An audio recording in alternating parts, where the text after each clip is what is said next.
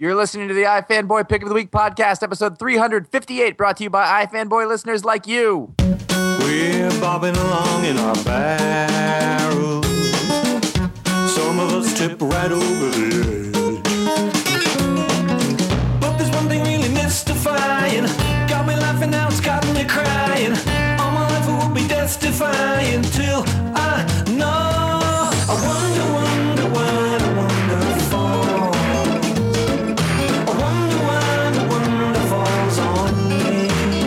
Welcome to the iFanboy.com Pick of the Week podcast, episode 358. I am Josh Flanagan, and I was told I was sedate last week, so woo! I'm here with Conor Kilpatrick. I kind of enjoyed the sedate show last week. It was very mellow. And Ron Richards. Yeah, I kind of vote for sedate as well. So I'm going to get a nickname now. I'm going to go all morning radio. And we're back. Here with the stroke. What's a stroke? Oh! So this whole box of buzzers and shit I don't need? No. Definitely not.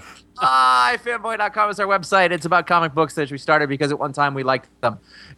We read them. We do like comics. We're making fun of people who say we don't like comics. That's what I'm doing right now. I love comics. I know. I do too. We all do. That's the thing. Like, I would do this shit if I didn't. Yeah, we read them. Every week we read a bunch of them. I pick the one that we like best from this. See, people sometimes don't get nuance. It's a joke, people. Yeah. Come on. Get on with it. Listen, if I can't do my thing my way, I'm not going to do it. All right.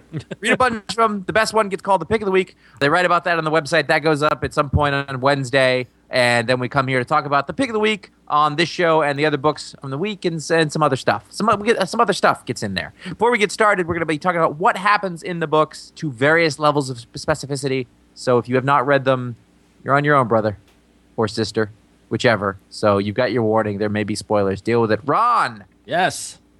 You had to pick. Yeah, so nobody told me that Marvel was going to get all weepy towards the end of Marvel then, before we were on the brink of Marvel now.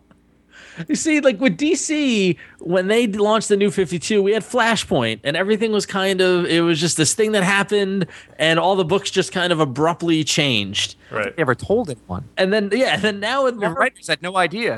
That was it? What? Exactly. And so with Marvel, what we're getting now is we're getting the end of an era, as a lot of their books are winding down prior to their Marvel Now launch. And this week I was inundated with weepy letters pages saying goodbye and all that stuff. So I got a little emotional.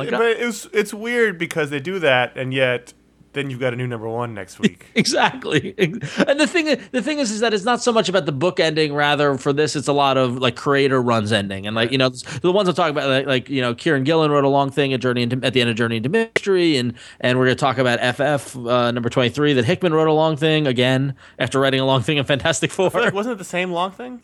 I think it was. It might have been, but it's the end of summer camp over and over and over again. Yeah, pretty much. And so then also Ed Brubaker had a long piece at the end of Captain America number 19. And admittedly, I'm prone to the emotion. I'm prone to get a little weepy. Josh and Connor can attest to this. I get a little sappy. And I might have gotten caught up in a little bit of the emotion, a little bit of the sentimentality, as well as a touch of the patriotism. Wait, are you saying now that you felt it then, but maybe it was unjustified now in the light of day? I still think it's justified. I know. I'm not going to back down from the sentiment. That would be great, by the way. Go, listen, when I wrote this, I thought it was really... I went back since then. and I was wrong. I was totally wrong. I'm sorry if you bought this. Pick of the Week totally should have been multiple warheads. I'm sorry. God, I wish you'd done that. I thought about it. Don't get me wrong, I thought about it. But we're going to talk about that in a little bit. But really, kind of what, of all the weepies and the goodbyes and all that sort of stuff, what kind of struck me as I finished reading this issue of Captain America number 19, which is written by Ed Brubaker with art by Steve Epting, was, and as I wrote about in the review on iFanboy.com, is that, like, I never cared about Captain America ever until Ed Brubaker's run on this title. And then it kind of struck me that this is the last issue after an 8-year run, which in this marketplace, in this world, is kind of crazy. In a good and in a bad way, too. Yeah. When you read Avengers as a kid? No, I didn't really read Avengers that much as a kid. You hated the Avengers. I hated the Avengers. Yeah, no, I would only get the new team lineup issues, and that was it. And you know what really stuck a bad taste in my mouth? What turned me off to the Avengers? No. Operation Galactic Storm. I would not have said that. Because even at 12 or 13 or 14, I was just like, this is bullshit. Yeah. That wasn't exactly an Avengers problem, it's a Marvel problem. No, that was in the Avengers book. I know, but it wasn't like the Avengers named the event. Oh no, I think Captain America. He's going to hold the Avengers responsible though, as long as possible. Captain America came. He named that event actually. He said, "You realize this can mean only one thing." All right. Hold on, I got this. It's no, go ahead. But anyway, and reading Captain America number 19 really felt like those, and when I got into Captain America, it was because you guys were reading it and you're like, hey, this is really good. And I got my hands on the first 2 hardcovers and I was like, crap, this is really good. And I found myself caring about Captain America, caring about what he stands for, caring about the ideals. Really, it was just to get my Baron Zemo and Batroc the Leaper fix, but I found I finally voted because of a comic book. Exactly. And so I just thought that it was somewhat fitting that Brubaker and Epting kind of returned, Epting returned to the title after being away for a while, and Brubaker kind of didn't write it wasn't a sort of massive, kind of story end or anything like that. It was more of a reflective looking back on what it means to be Captain America, and at the same time with some meta context about what it means to write Captain America. And I just thought it just reminded me of what it was like back in the day when I got into Captain America. And I thought, these guys deserve a hat tip. This was a wholly appropriate pick of the week. When I first saw it, I was surprised at first. I think because we all dropped the book, right? I didn't. You never dropped it? I never did. Crazy. But Josh and I did because we were the ones who brought you on. And I actually wasn't. All right, he's on. Let's get out of here. I wasn't even going to buy this, but then I thought about it. I saw Epting was drawing, and I was like, oh, I should probably just read it. And it was like the old days, right? It was like the old days. It was, like you said, it was a wrapping up of, I guess, whatever he's been doing. I don't know that part, but it was very much wrapping up of the series from Brubaker's point of view. It could have very easily been Brubaker talking to Captain America in that hospital room instead of Captain America talking to Captain America. I felt like that's what it was. Yeah. And it was very much a metatextual kind of wrapping up of his experience, 8 years. I liked it quite a bit. It was really good. You don't need to know anything beyond. I mean, I didn't know why this guy was in the hospital bed. Didn't really matter. It just mattered that they were wrapping this up. Yeah. And while I think Steve Epting gets a ton of credit, as we've given to him before, as we talked about this book, because he's really, kind of emerged as someone whose name I knew but never really appreciated. And even like when we found those back issues of his stuff in the 90s, it was like, oh, like he wasn't good in the 90s. I remember distinctly. Yeah, but I think a big credit needs to go to Frank I can't even pronounce it, DeMarta, whose color work on the title really defined it and tied in. Once they started doing the artist merry-go-round, once Epting moved on, the tone of the book really stayed constant throughout Brubaker's run. I think a lot of that has to do with the colors. So yeah, I mean, it was just great, and it was a fitting end, and I'll give him a pass on the meta stuff because normally I kind of cringe at that. The Kirby Simon stuff is cute, but the last I loved that. Yeah. Did you like it? I did. No, I like that part because it's one of those things that I don't think that's a story that people know as well. People know Stan and Jack on Fantastic Four. They know Ditko and Stan on Spider-Man. But I think like it gets lost the way that Captain America was done. And like people don't talk about Joe Simon in the way that they do those other people, which is wrong. Which is fair. And also in the Marvel Universe, these comics existed, so... The whole thing was that it really was a meditation on Captain America. This is what it means to be me, why it's difficult, why it's not for everybody, and why I'm important. But not so grandiose, but just this is why I'm important. Sit down. But important beyond him, which is part of the meta text of the whole thing, in that someone else will always be Captain America, or someone else will always write Captain America is the underlying text of it. So I thought it was great.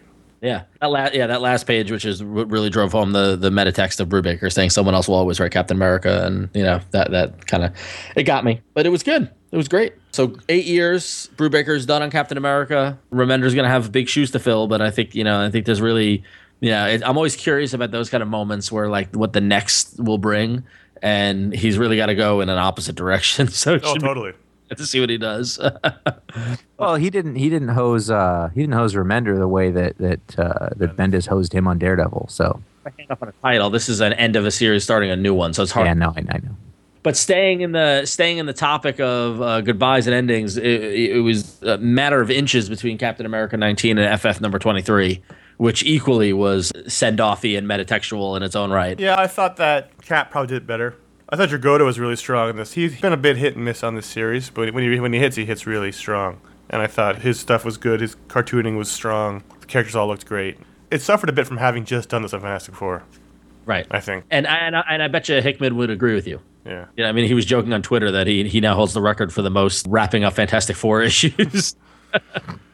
or runs or whatever. But no, but I thought this was great in terms of wrapping up what FF truly was about, and like the role of Franklin, young Franklin and old Franklin Richards, and the inspirational message of imagination and potential. Right.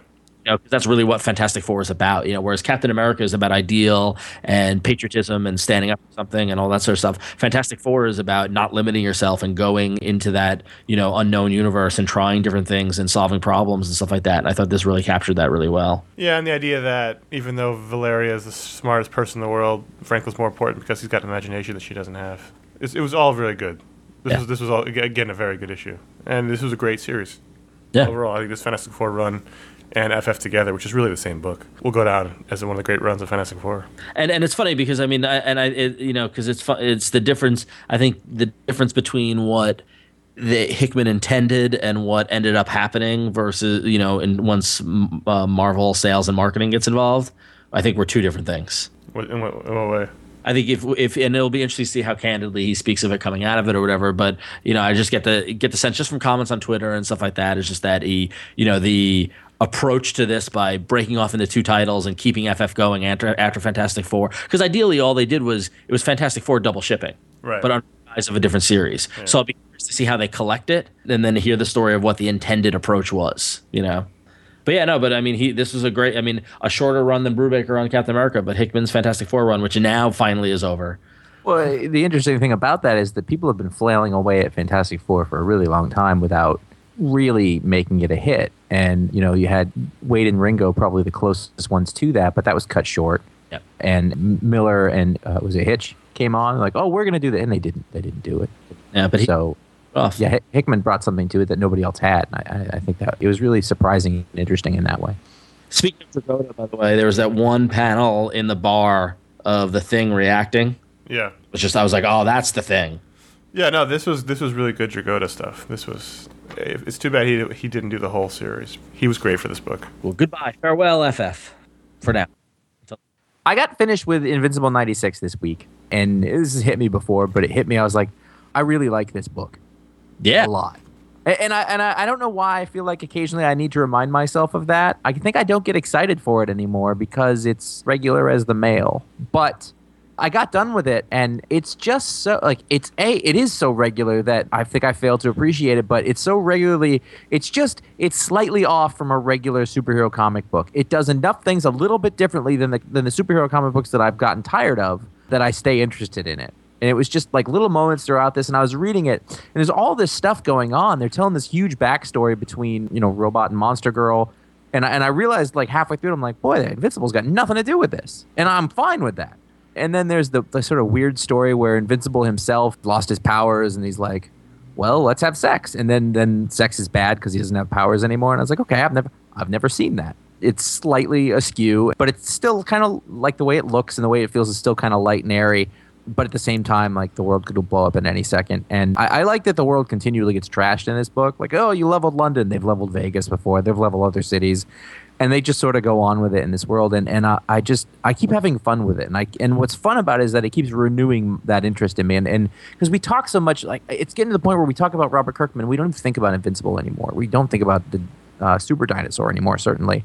But, Invincible's always there. It's always this thing. And I was thinking back to how when we first started this show, that was our jam. Yep. That was our thing that was like, listen, if you like superhero books, you need to check this other book out because people didn't really know about it back then.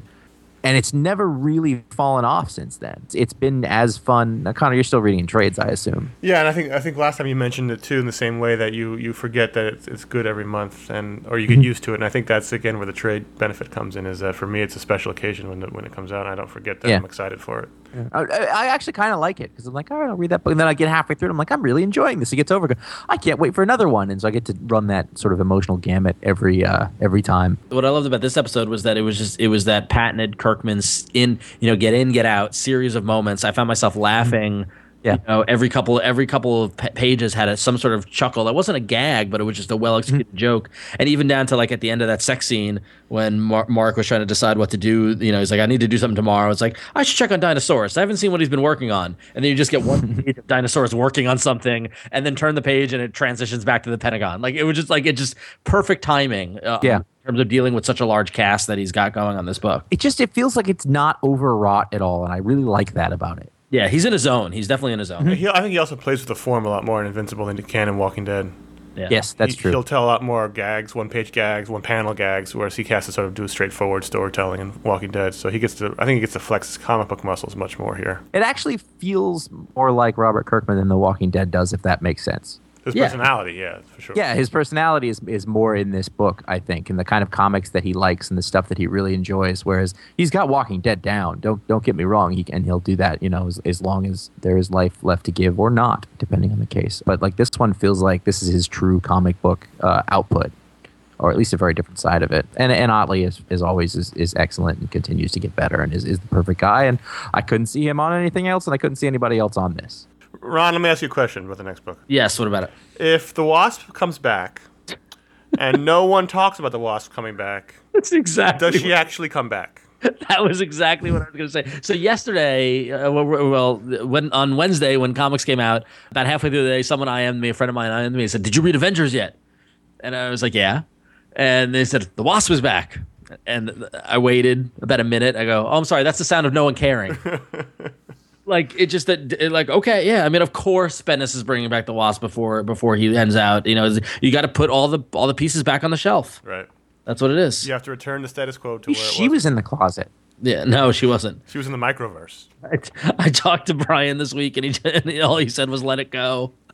Did he? That's not okay. No. You know, by saying "let it go" just means we're not going to let it go. Oh yeah, no, never. It would be easier. At least what was it supposed to be? It was supposed to be something. You didn't just do that and go, "Oh, I'll figure it out later," and then go, "Eh." He also told me to go talk to Hickman because it's his problem now. He doesn't have to deal with it though. They're going to reboot. He can just email us what it was. He doesn't have to address it as story. Won't tell anyone. We just need to know. What if it's just like a really bad outfit? You know, and he was like, "Ugh." Like that would at least that would make sense. No, this was what it was. I mean, I enjoy it in principle, but like the art was kind of rough, and the Wasp coming back had really no impact. I don't know. It was okay. What'd you think? Oh, it was just okay. I'm not a fan of the art. The Wasp. I just literally didn't care. I just literally like the Wasp. No one did. I mean, it didn't have any impact whatsoever anywhere. Yeah, none. Yeah, none. Not even with the Wasp fan. I bet Josh didn't even know the Wasp came back. I bet she didn't know Wasp was dead. Just now, I did know Wasp was dead, but you would have had to be like if you were like, "Hey, is the Wasp dead?" I would have been like, "Yes." Maybe. Because I kind of remember that. Did that happen in Secret Invasion? Secret Invasion, yeah. Yeah, okay. I remember that. When all the characters stood there in that one panel in Central Park. Yes, that's exactly where they were. Yep. Yeah. There was no reason for them to all. Why are we all standing so closely together and doing nothing? Yep. So we can sell this page. Ooh. For a lot of money. Yeah, no, it was. I mean, she's back. I mean, it's good that she's back. She's a good character, but it just was with no fanfare whatsoever. Right. Ugh. So, Ghost #1 came out this week from Dark Horse with Kelly Sue DeConnick writing with Phil Noto on art, and Phil Noto, he's key. It's like a renaissance of Phil Noto for some reason.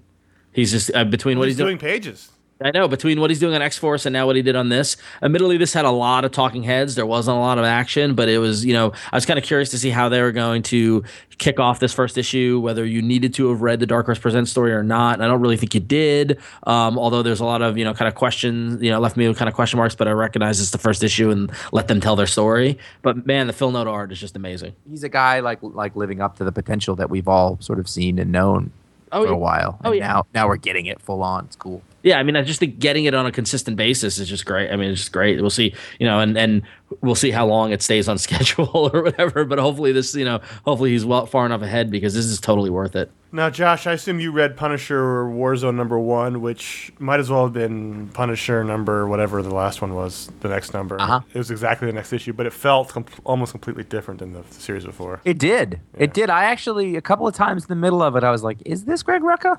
Yeah. I literally thought that. And I that's not to say it was bad. Different artist, obviously, yes. And I don't know how I feel about the art. Half of me kind of likes it, and then half of me doesn't like it. I know that that's not a real answer, but I really couldn't make my mind up about it as I went through it. I was like, is this bad or really good?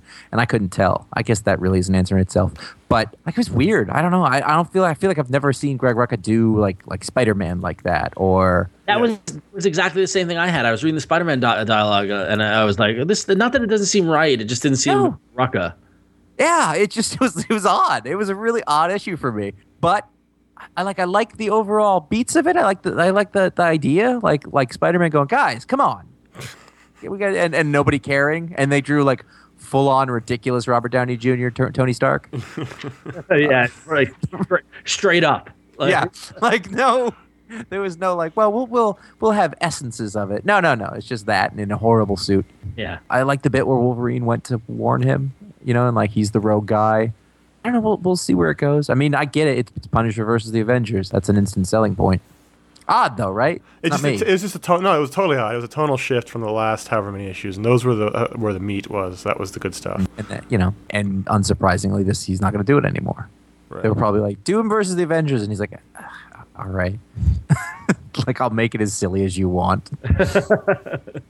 Well, I gotta imagine that he's finishing his story, though. I mean, that's what I hope is occurring. I think the story ended on the last issue.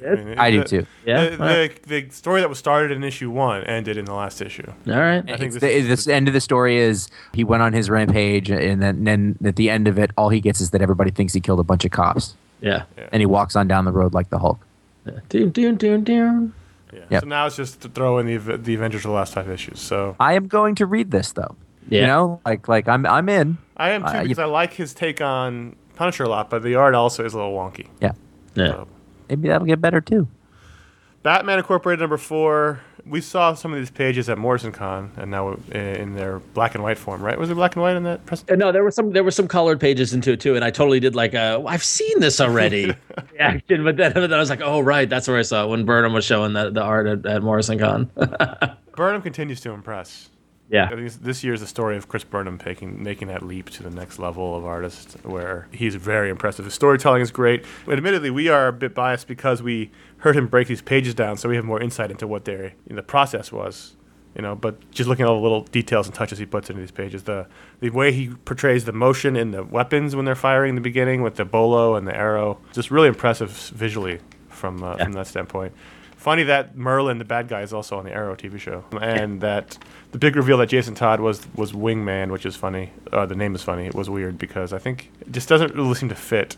But I guess we'll figure it out. And I hope that this seems like they're angling towards getting rid of Damian, which I'd be okay with at this point because I think his usefulness might have run its course, and there's just too many Robins. Yeah, well, the Jason Todd thing, I will admit that I was when they finally the reveal and that panel of him taking the mask off with the fake chin. Yeah, that freaked me out. It was freaky because it's like melty. Yeah, it was all like old and like whatever. And I kept on looking back to see if the chin looked older in the earlier things, or if that was just like the rubber. Like very good detail and horrifying. Yeah. But I mean, it definitely looks like they're going in that direction with Damian. At least it's some part of the angle of the story. I mean, it's still early in this run. I mean, he's going to what, issue 12? Oh, it's way early, and we're probably not doing that. But that's where the beat we're at now. He doesn't have the impact he once had, and there's just so many sidekicks. It'd be so good to get rid of him and then bring him back like in a couple of years as a villain or something. Exactly, like under Talia's wing or related to the... No, on his own. Yeah, well, no, but that's how I League of Assassins or whatever. But I will admit that last page after the Jason Todd reveal where he basically threw the childlike tantrum and that moment of,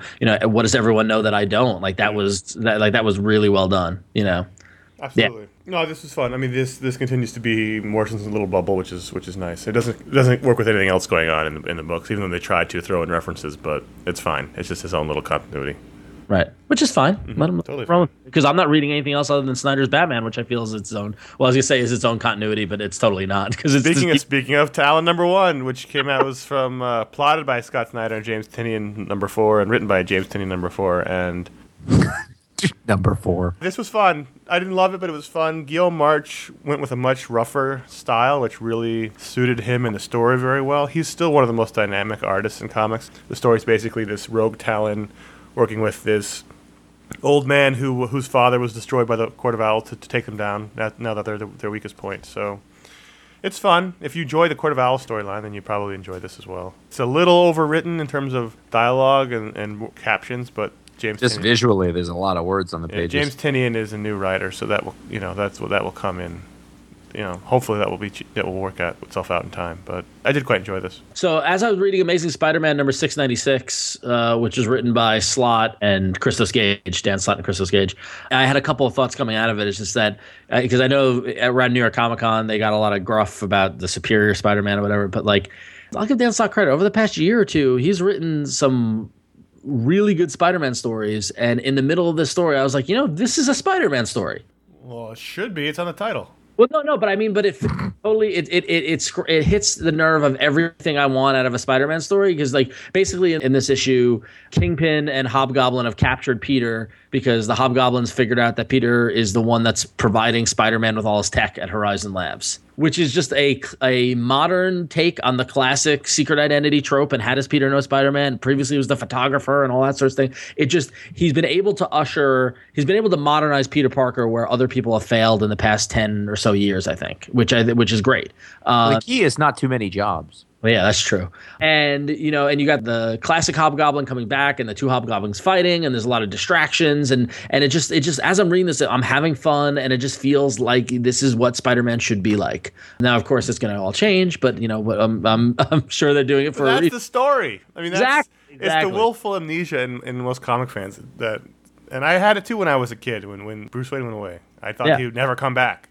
Right. The story is how does he come back? The story is how's Peter, whatever happens to Peter, and I don't know, I don't read the book, but whatever is going to happen, the story will be how to undo it. Yep. And then you'll be back to normal. That's what the story is. Exactly. And the question is that while it happens, is it fun? Does it hit the right feeling that you get from the character and for the story should be? And like reading this issue, like this was almost pick of the week because I was like, this is great. My one downfall is that I'm not a fan of Giuseppe Camuncoli on the title. That seems like now Camuncoli has been on Hellblazer forever. He's been on this forever too. He's been on this for the majority of the year. That's very strange. And also those are very different books. Is it really Giuseppe Camuncoli? It's not the other guy? No, it's Giuseppe Camuncoli. Yeah. I like him on the book because you get to say it. Giuseppe Camuncoli. Right, exactly. Hey, Giuseppe Camuncoli. He do Hellblazer. He has done a lot of these issues. I'm trying to pull it up right now to figure out. Maybe he's not even on Hellblazer anymore. Maybe he's been gone for a really long time. I don't remember. Do you read it anymore? Or? I know I do. It's just that they were having Simon Bisley come in and do like fill-ins every few issues. Like he would do like a single issue between longer arcs. So you've dropped it? No, I just don't remember because it's been so consistent that I'm not even paying attention to that part. Yeah, he's done. So you dropped it. That's crazy. Wow. I'm gonna look. Big headline news. Josh has dropped Hellblazer. So January 2012, Camuncoli is credited with Hellblazer and Spider-Man. February, Hellblazer and Spider-Man. Yeah. March, just Hellblazer. April, Hellblazer and Spider-Man. May, I'm not making it up. It just seemed unusual. May, Hellblazer and Spider-Man. This is actually fascinating. June, Hellblazer and Spider-Man. July, he did 2 issues of Avengers Academy. August, he did just Amazing Spider-Man, no Hellblazer. September, Hellblazer, Amazing Spider-Man, 2 issues. October, Hellblazer, Amazing Spider-Man. November, Hellblazer. December, Hellblazer and Amazing Spider-Man. This dude is a machine. Or he's a pseudonym. Yeah, there's 8 guys that make up Giuseppe Camuncoli. And in addition to all this, he's done issues of Fantastic Four and Avengers Academy throughout that. All right, I'm not gonna give him so much shit. I'm not gonna give him shit. I just don't. Thing is, I don't mind. I don't want to say I like it, but I don't mind his art. But I find myself every time I get an issue that he's drawn, I'm like, oh, he's still on it. Like I kind of, I want it to go back to McCone or Stegman. Yeah, Well, Stegman's here it is, the last issue, Camuncoli. Yeah.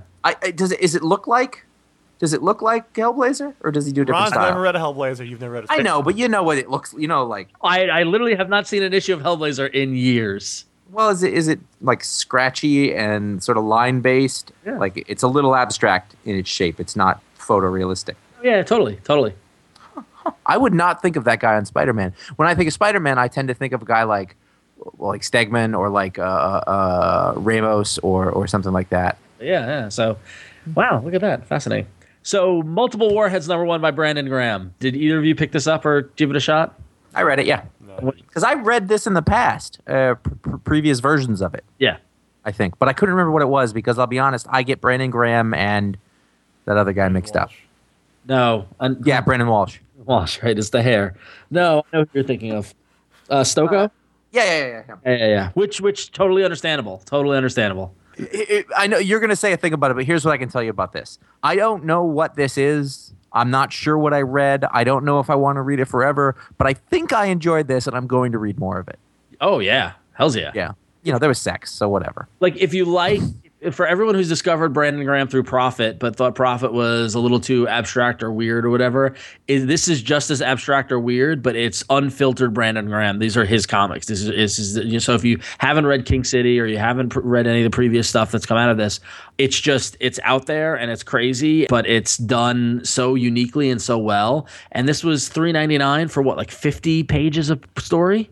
It was a lot of pages. A lot of pages, no ads, nothing, like just straight from beginning to end, unfiltered Brandon Graham. 48 pages. 48. What kept impressing me was that there were just all these asides, these sort of dribblings of imagination, and it was kind of formless in a good way. Like, an editor would have been like, if I had ever edited this book, I'd have ruined it.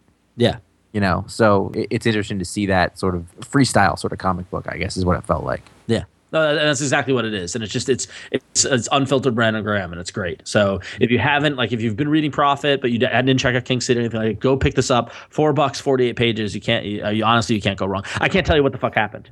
No idea. No, I totally can't. I don't know if there were flashbacks. I think there may have been flashbacks. Yeah, I don't. That's how good it is. Yeah. I just wanted to bring up Revival really quick. I don't know if we've talked about it since the first issue or two. It's only on number 4, but this book's good. It's great.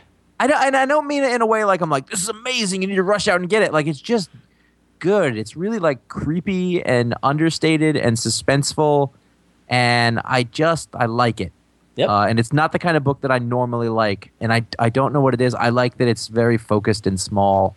It's a neat little world and story that they're building up, and I'm really glad that it's there.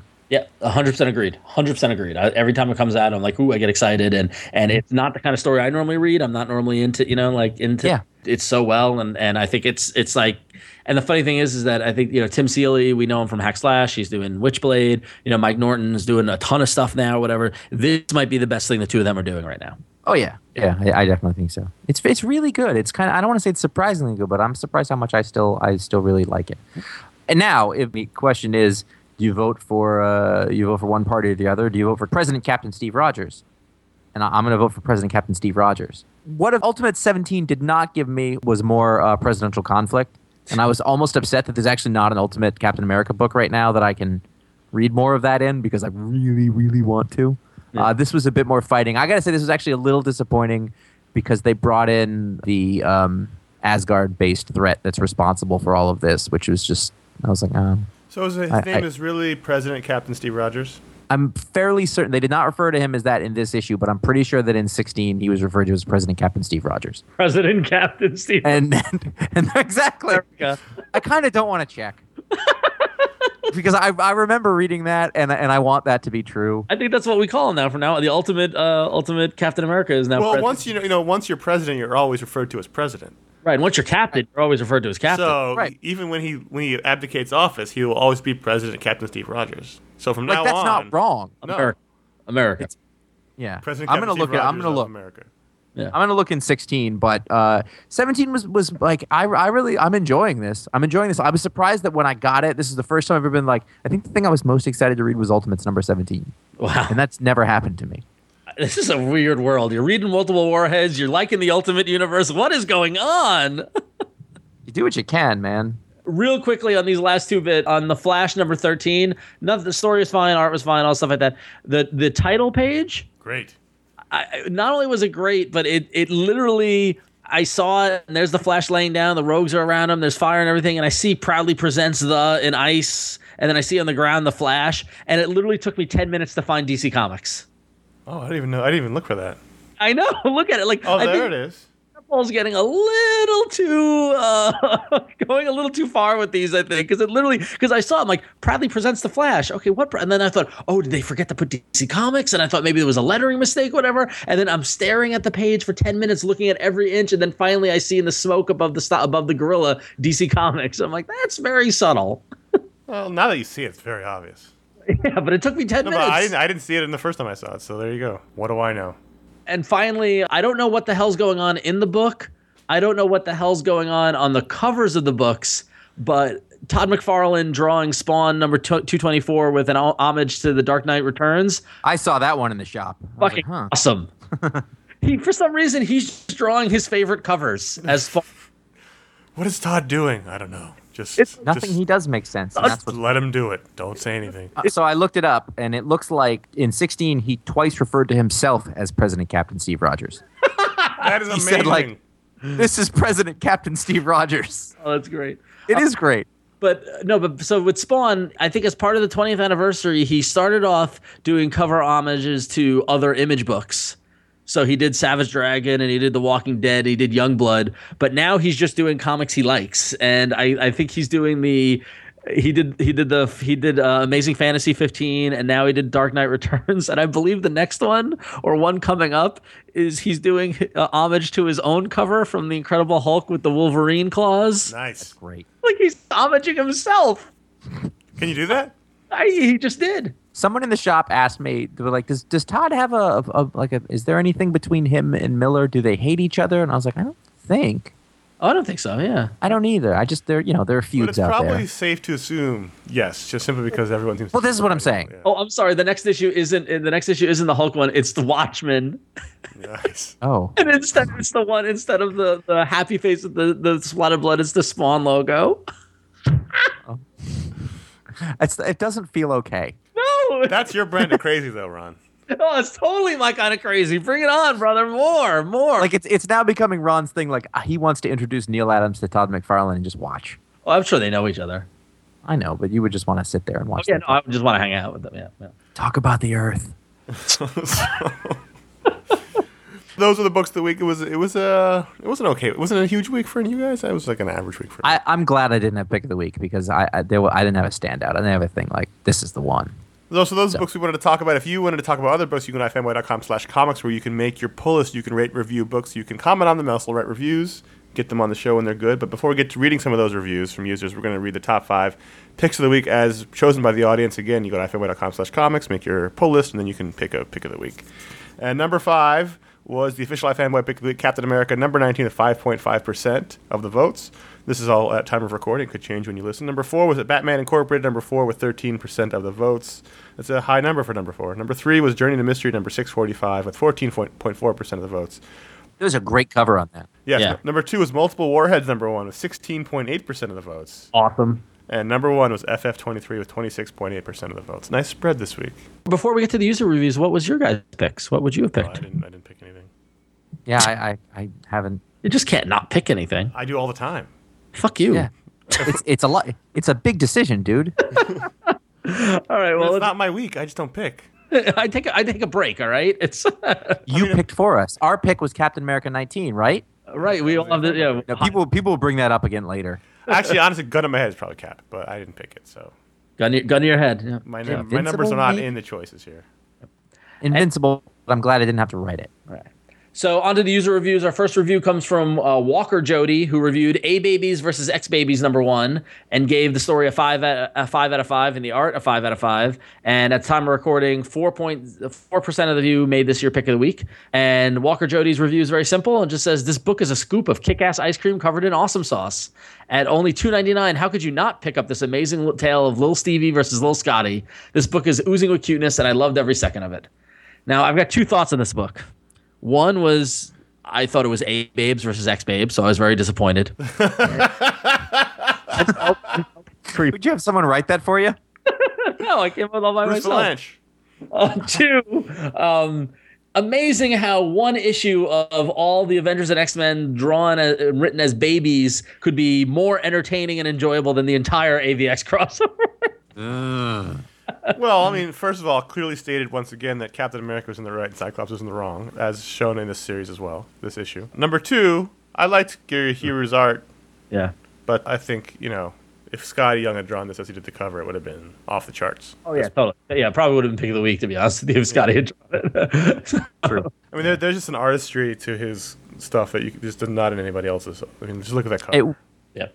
It would have given it a little more oomph, I think. Yeah. Yep. That, was probably in his mind when he wrote the script, but, it did not look bad. That's not what I'm saying. It but came off a little wasn't. more flat than I think. Yeah, it was very flat. It was very animation flatty kind of. I thought it was really good though. I enjoyed it. I had fun with it. Yeah. No, this book, it was a 4-star book as far as Giant Galactus sucking on the moon was funny.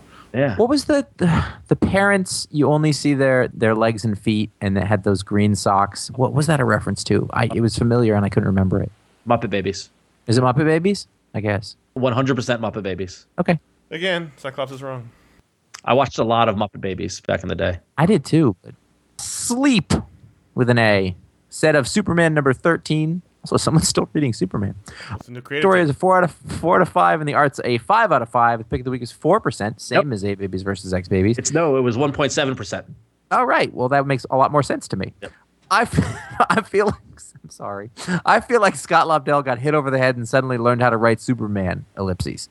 After an enjoyable Zero issue, I'm glad that Lobdell is finally writing the things I like about Superman. Between the longing for Lois over her Lewis. Longing for That's Lewis. an old joke. Yeah, that is an old Ricky Gervais joke. Lois! I believe that was Lewis. Anyway, between the longing for Lois and over her plans to move in with her boyfriend and a stern talking to the staff of the Daily Planet about how the news industry is a shadow of its former self, combined with an enemy that actually poses a threat to Superman, the biggest complaint people have about him, and insane and awesome Silvery Age use of his powers, it feels like Lobdell is furiously striking a matchbook, hoping to relight the love that readers have for the Big Blue Boy Scout. This is the new creative team of Lobdell and Rocafort. I didn't get it because I'm not really a big fan of Lobdell's work, despite his strong first issues in the New 52 world. I think after that it became quickly old Lobdell from the 90s, which is not something I really want to read, but I kind of wanted to. Roquefort's great, but I didn't pick it up. This is the issue where apparently he quit the Daily Planet to go be a blogger. I was just shocked that that somebody liked it. I thought it was common knowledge that Lobdell was doing crap on everything, but Anyway, all right, so if you want to write a review about a comic, go to ifanboy.com/comics, and you can do your pull list, and you Burning it down. You can rate your comics, and you can make your pick of the week, and you can write a review and get it on the show.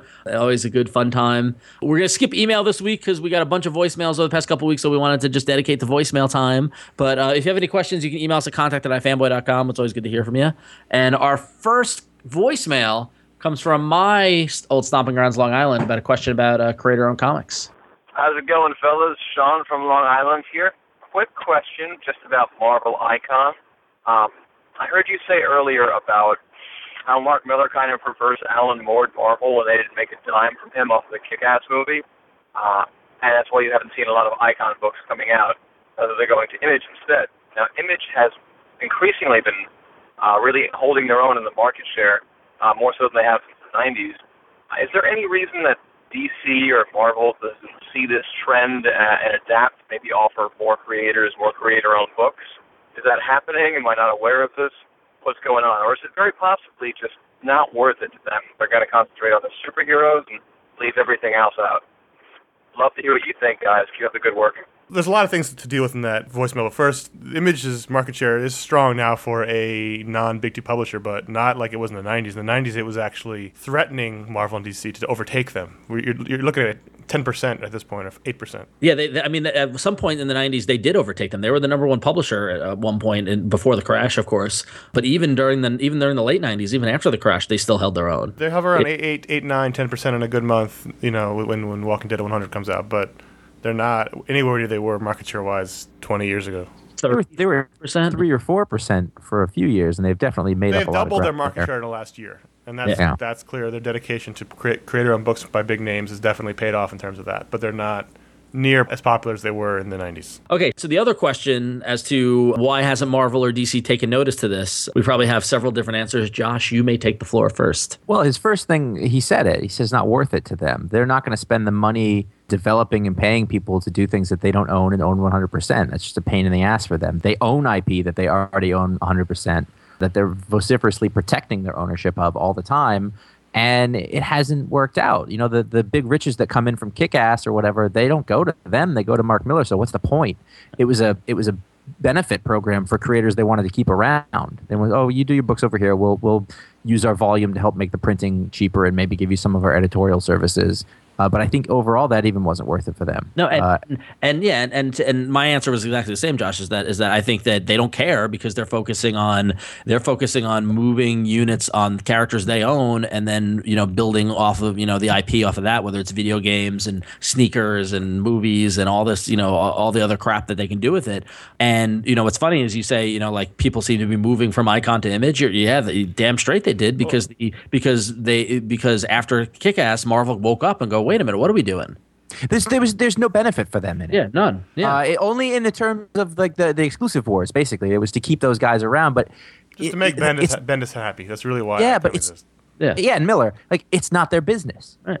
Like their business isn't creator-owned comics, so why are they doing it? It doesn't make sense. Even DC with Vertigo, I think there's a reason why you're seeing guys whose books would have been at Vertigo now at Image. Because the deals are changing. To that point, though, I think we talked about this a lot. The deal changed at Vertigo a couple years ago when Warner Brothers woke up about it, and it always gets me when everyone talks about it. Everyone equates Vertigo with creator owned, and there is no precedent to explain that.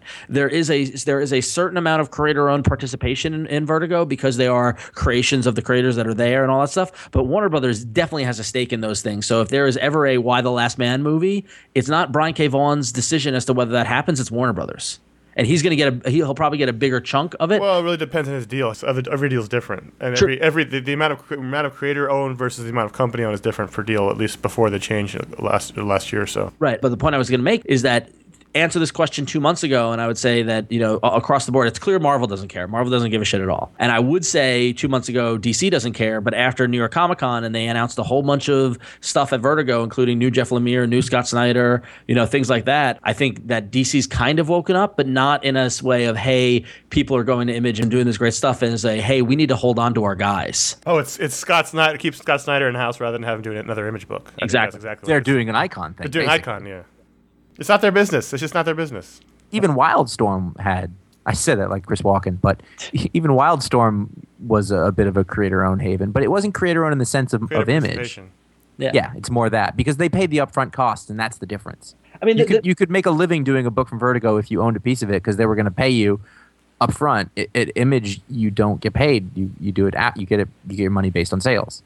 And the thing is that, and we'll generally caveat this, and to Connor's point, every deal is different. Every creator, every publisher deal is different. We don't know. We don't have insight into people's contracts, into people's deals, how it all works. But the only thing that we have on record that we know of is that the only publisher that is 100% creator-owned is Image. People go to Dark Horse, they go to Oni, all this stuff. All those IDW, all those companies do what DC and Warner Brothers are doing and have a stake in it because they also want to cultivate the movies and they want a piece of that business and all that sort of deal, which is fine, which is a way to do business, and that's a creator's choice. Because if you go to Image, you can have the best idea in the world, and you could do that first issue, and it can get a lot of buzz, and get pick of the week, and then it gets optioned for a movie. And if you don't have a good talent agent, if you don't have a good foreign licensing agent, if you don't have all these agents lined up, then you're going to bumble that property. Whereas if you take it to a company like Oni or Dark Horse, who has agents and people in Hollywood doing that thing, that's a whole bunch of stuff that you don't have to worry about. But you won't make as much money in the long run because other people will be pulling from your pocket, basically. Possibly, yeah. It's interesting. I don't envy being a creator, to be honest with you. What's really interesting, though, is that the long game of the whole thing is there's only a handful of properties that have really cashed in a big way. Yeah. From that, like think of all the comic book movies, and what were the most successful ones. There's only a few that really felt, like Mark Miller's or whatever, felt like. You mean like creator-owned properties? Yeah, creator-owned properties that became a big deal. Everybody talked about Vertigo as being this sort of haven. Haven of IPs that's why they were supporting it but they've never made anything from them. That they made a Constantine movie, but even that that didn't do well. It wasn't like there was a big pot of gold at the end of that one. Oh no, they have not. I mean, there's no. I mean, the Why the Last Man HBO series, a DMZ series, like Preacher. Yeah. Oh wait, no, but Fables is on TV, right? Oh, here's the thing about that. Wasn't The Losers Vertigo? Yes. Yeah, I guess it was. Yeah. But even that, I mean, that wasn't didn't do that well. I like that movie a lot. I want to see that movie again. If you like it, you might not want to. No, I've seen it a few times since then. I own it on DVD. It's good. Josh has different sensibilities than Connor and I. Yeah. That's true. It's an action movie. All right. Anyway, I liked the A-Team a lot better. A-Team was better. I'm not saying that's the case. It also failed. Yes. Well, anyway, we can talk about this for a while, but let's get to our next voicemail. Can we? Which our next voicemail is a cautionary tale. Hi, this is Jim from Niagara Falls, and I have a question for the podcast. Crap, I just screwed that one up. I got nervous. So, never mind. He never called back. Jim, call back. We get that all the time. People call in and they screw up and they call in again, but Jim just gave up. Jim, Maybe he realized there was no point. Jim, call us back, please. We want to know what your question was. Well, it says it's Jim from Niagara Falls, so maybe he... Oh, no. He called from a barrel? Oh, It's jeez. hard to concentrate in the barrel. That's what I'm saying. I mean, it's amazing that he even got a signal, and the sound quality was perfect. So... He had a gyroscope in the barrel. I assume it was barrel-based. A barrel based. Just keep in mind, Jim, we don't have a lot of knowledge on barrels. We don't have a lot of barrel expertise here. So Tell you what, even if you don't have a question, being from Niagara Falls, I bet you could learn us on some barrels. So let us know about barrels. Coopering, smithing. No one else either. I'm not asking for a bunch of people to write in about barrels. I want to hear from Jim.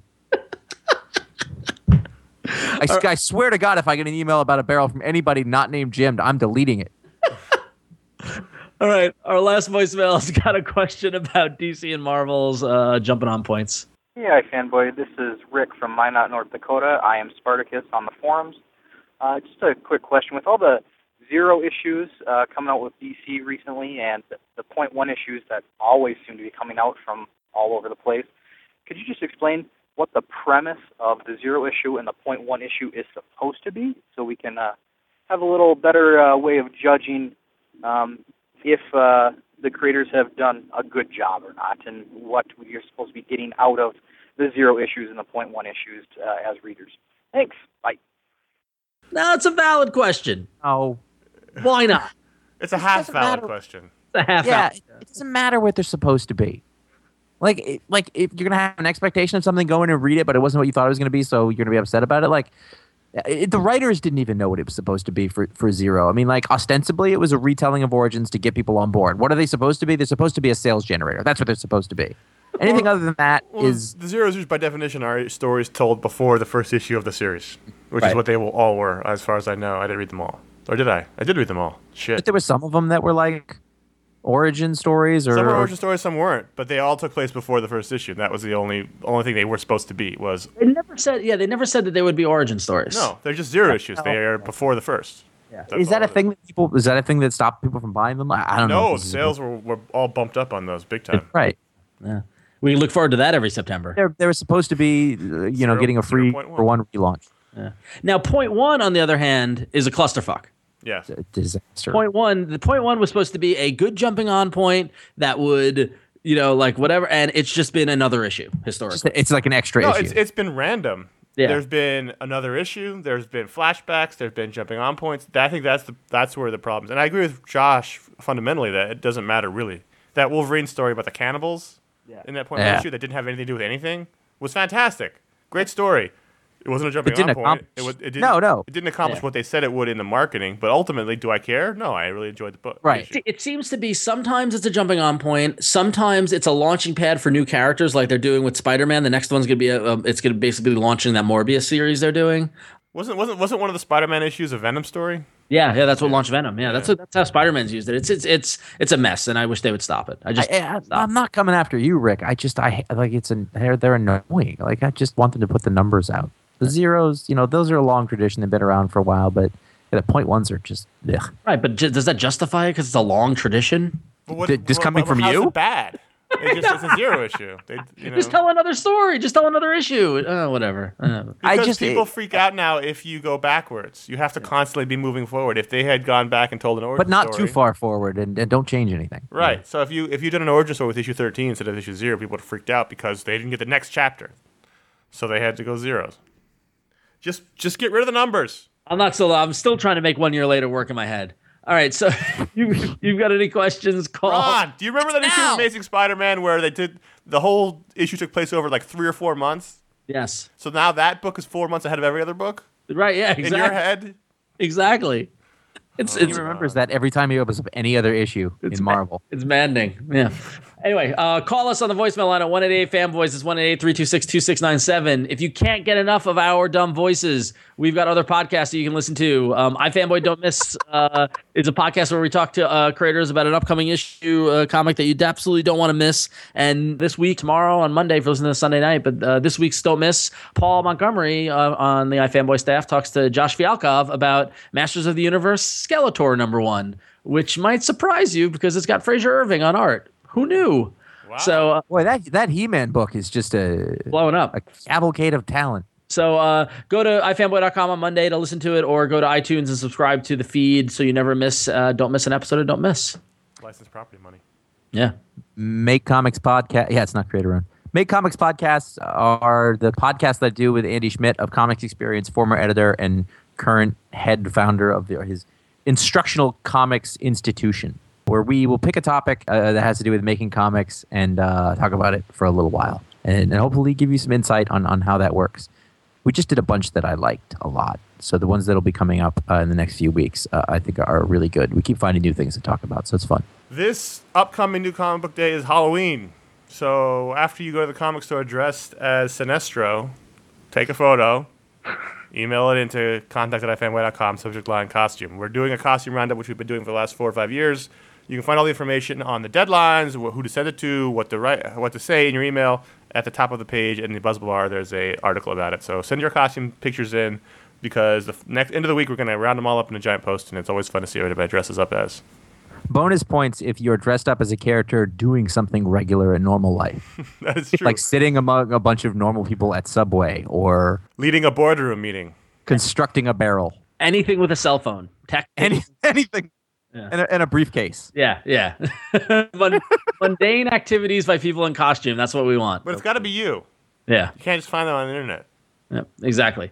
And you can find all that at ifanboy.com. That's the website where you can find everything. You can find my Pick of the Week review, Josh's Book of the Month review, this podcast, every other podcast, the video show. We went to New York Comic Con. We've been talking to creators, and so you check out all the videos that are there. You can also subscribe to the videos in iTunes and on YouTube at youtube.com/ifanboy. You can find it all at ifanboy.com anyway. That's our home. And if you like the social networks, you can go on twitter.com/ifanboy and follow us, or stay in touch on facebook.com/ifanboy. You can email us at contact@ifanboy. Or you can send a voicemail, as many of you clearly did, to 888-FANBOYS, which is 326-2697, with any questions, comments, concerns, discussions, topics, etc. And seriously, if it doesn't work out the first time, you can just call back. Right. It doesn't, unless there's the barrel caveat. But besides that, I'm assuming at this point, what other reason could there be? Other than that, just give it a shot. I love it when you get like 3 in a row. That wasn't it. No, wait, hold on, let me do it again. And important to note, keep it brief. We had a couple of you all who called in with some great thoughts, some great opinions. 3 minutes is too long. We can't air that. That's bad. So. Maybe he went over in the barrel and then had amnesia, and he's just wandering the earth. Or Canada, oh my God. So he's never going to know. To call back. He won't even hear this part and know about, our barrel questions. He's probably like, why are these automatically downloading to what is this device? Finally, you can leave a review on iTunes for our show, for any show you listen to, any podcast, the Don't Miss show, the Make Comics show, any comics podcast, any other podcasts in general. All are helped out when you leave a review on iTunes, good or bad. Just give your thoughts. You don't have to write an essay, just a little couple of lines, what you think of the show. Give it a star rating. Make sure to email us your bad reviews. I think that's the way to go. Yeah. We got, I think last time I looked around, we're at 850 reviews, something like that. Jeez. The push to 1,000. We should just push to 1,000. We should get that number and do the 1,000 push. Regardless, I still want to rub it into Chris Niesman's face. I don't know why. God, that was 5 years ago. Yeah.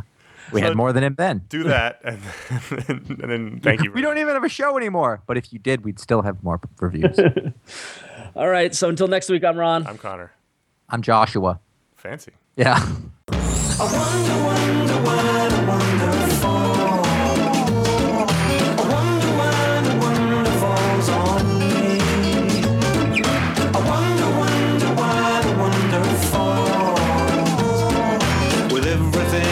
Touch it. I wonder why it falls. I wonder why it falls. I wonder why it falls. I wonder why it falls. It falls on me. I wonder why. In 3, 2. That was me. You're listening. Oh, no, it's Josh. Never mind. That was Josh. a good question. Jesus Christ. I'm gonna need a couple of minutes. Okay. 3, 2. You're listening It's to the not me? iFanboy. Wait. Come on, I gotta eat dinner with my family after this. God, mighty. 3, 2. I'm not saying anything.